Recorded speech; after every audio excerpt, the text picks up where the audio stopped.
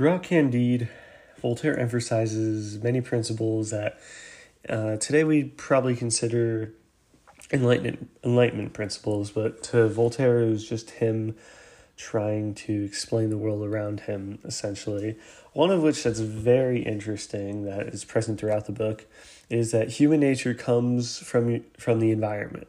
Now, Voltaire doesn't directly state this, although he implies it. In other words, we learn to be evil or good. We're not quintessentially evil or good from the beginning. It's essentially a nurture versus nature argument, which Voltaire definitely argues for nature over nurture. One of the examples of this in Candide is how there's an excess of rape, murder, and pillaging in multiple sections of the book. He mentions it early when he learns of Pangloss and the Baron's estate being destroyed, and Candide himself when he's annexed to be a warrior, and he sees the pillaging and the horrible acts that today we would consider war crimes is just more of the norm. And this segues into the next point we have, which is how in the book Candide uses cause and effect to try to explain the world. And I think this fits in directly with how humans learn from nature, because the cause in that sense is that we're just taking the customs from previous generations and just keeping them as the status quo, or not we, but the world in which Candide lives in. Overall, this view by Candide of cause and effect generally works for him, as he kind of just rolls with the punches as he experiences multiple horrific acts, just one after the other, and he just clings to a hope that it will get better. And I think this relates to another theme that Voltaire discusses in the book, and that's the pursuit of happiness. And he uses, almost through Pangloss, the grass is greener kind of approach, saying that this is the perfect world and nothing could make it more. There's no other more perfect world out there. And if things are bad somewhere, that means somewhere else there is good. And I just don't know if that's necessarily true. I mean, definitely for Candide, it's not. He travels all over the South American continent, Europe, and partially Africa, and experiences nothing of the like. The grass is greener. Another principle that Voltaire emphasizes is the freedom of knowledge.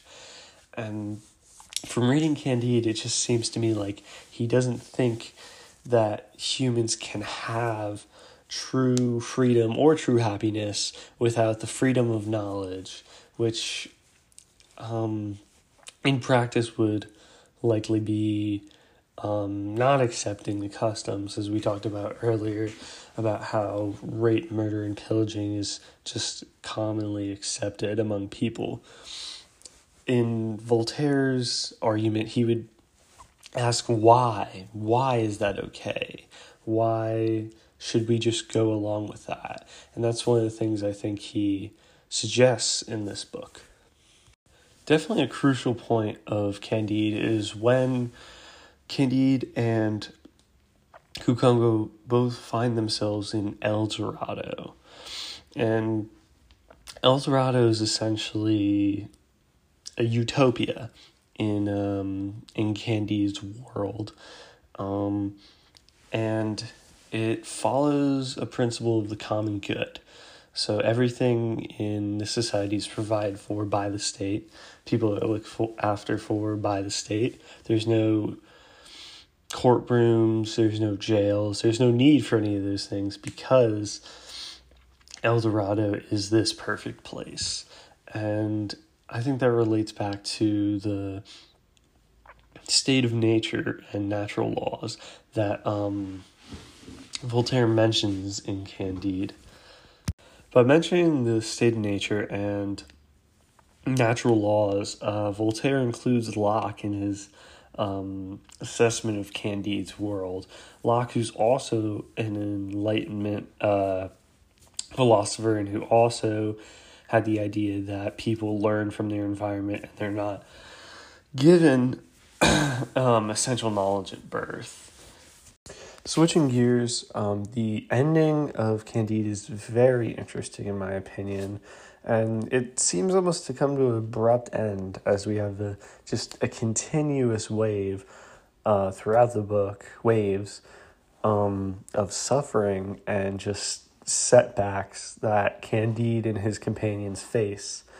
And then we just kind of have him and his companions all settled down. And I think that's actually what Voltaire is getting at. I think that throughout the whole book, Candide is pursuing happiness, and it's never quite what he pictured. And that's also how it ends. I mean, he finally marries Cunegonde, and they're working on this farm, essentially, and I'd say they're happy. They're not perfect. That's one of the most important points of that, is that it's not perfect. And I think that's one of the things Voltaire is trying to emphasize, is that to be happy, it doesn't have to be perfect. Even though throughout the whole book, they're looking for perfection almost. And I mean, we see that a little bit with El Dorado. He kind of describes that as the ideal society, but still not very practical for everybody, because he even mentions in the book how rare it is for something like that to happen. However, the ending, I think, is trying to tell us that we should strive to be happy, but not look for perfection in that happy. Thank you for listening to Anderson Deer Show. If you like today's episode, please like and share.